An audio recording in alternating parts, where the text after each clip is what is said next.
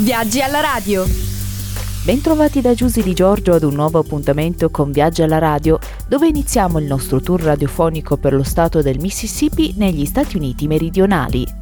Tra gli stati del sud, il Mississippi è sicuramente uno di quelli con più personalità, in cui ancora oggi continuano a mantenersi vive quelle tradizioni che lo hanno reso famoso. La sua storia è profondamente legata a quella della musica blues e rock and roll, tanto da fregiarsi del titolo di Birthplace of American Music. Le sue caratteristiche case dall'architettura prebellica, i suoi paesaggi rurali e il fiume Mississippi lo rendono sicuramente uno degli stati da visitare se si vuole comprendere e sperimentare la tipica cultura Southern.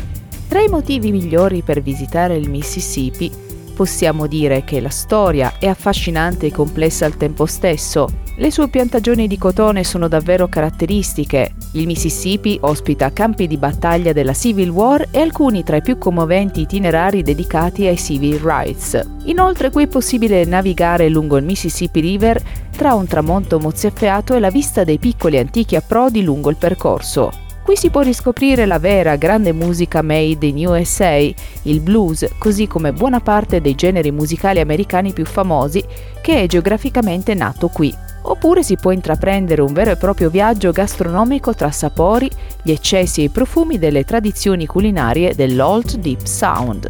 In Mississippi si possono percorrere alcune delle più suggestive strade storiche del paese e scoprire le location cinematografiche e letterarie di tanti capolavori della filmografia e della letteratura americana. Il soprannome del Mississippi è The Birthplace of America's Music. Questo nome lo troverete anche sulle targhe automobilistiche. Noto anche come Magnolia State per l'abbondante presenza nel suo territorio di questo tipo di pianta, o come The South Warmest Welcome per l'innata accoglienza e ospitalità. Questo è sicuramente uno degli stati più affascinanti e complessi al tempo stesso del sud degli Stati Uniti. La sua storia è strettamente connessa con quella della Louisiana, colonia francese prima e spagnola poi, divenuta infine nei primi anni dell'Ottocento a tutti gli effetti Stato dell'Unione. Qui si è svolta una delle battaglie più feroci e sanguinose della guerra civile, quella di Vicksburg, tristemente legata ai più drammatici episodi di segregazione razziale, tacitamente avallati dal governatore dello stato del Mississippi, il terribile e temuto conservatore Ross Barnett, durante l'amministrazione Kennedy, connessi alla lunga e dolorosa epopea del movimento per i diritti civili. Lo Stato resta ancora oggi fortemente legato alle sue tradizioni sudiste, al punto da avere ancora presente nella sua bandiera la croce confederata, al grande fiume d'America a cui deve il nome, il Mississippi River, al ricordo delle grandi piantagioni di cotone e canna da zucchero, molte ad oggi ancora visitabili, e naturalmente ai luoghi in cui nacquero alcuni tra i più importanti generi musicali mondiali, primo tra tutti il blues. L'itinerario in Mississippi si incastra bene in un on the road più ampio, come quello da Chicago a New Orleans attraverso Illinois, Missouri, Tennessee, Mississippi, Louisiana, oppure quello degli stati del Travel South USA, principalmente Florida, Georgia, Alabama, Mississippi e Louisiana.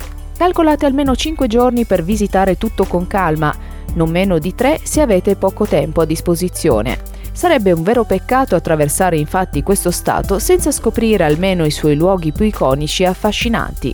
200 km di storia, antiche piantagioni, dimore antebellum, vecchie highways che si intersecano, sentieri e spettacolari riserve naturalistiche legate agli indiani nativi e celebri campi di battaglia della guerra civile americana. Un percorso intenso ed emozionante, effettuabile tranquillamente in entrambi i sensi da Natchez alla capitale Jackson, attraverso ben 3 strade storiche, la Great River Road, la Natchez Trace Parkway e la Blues Highway 61.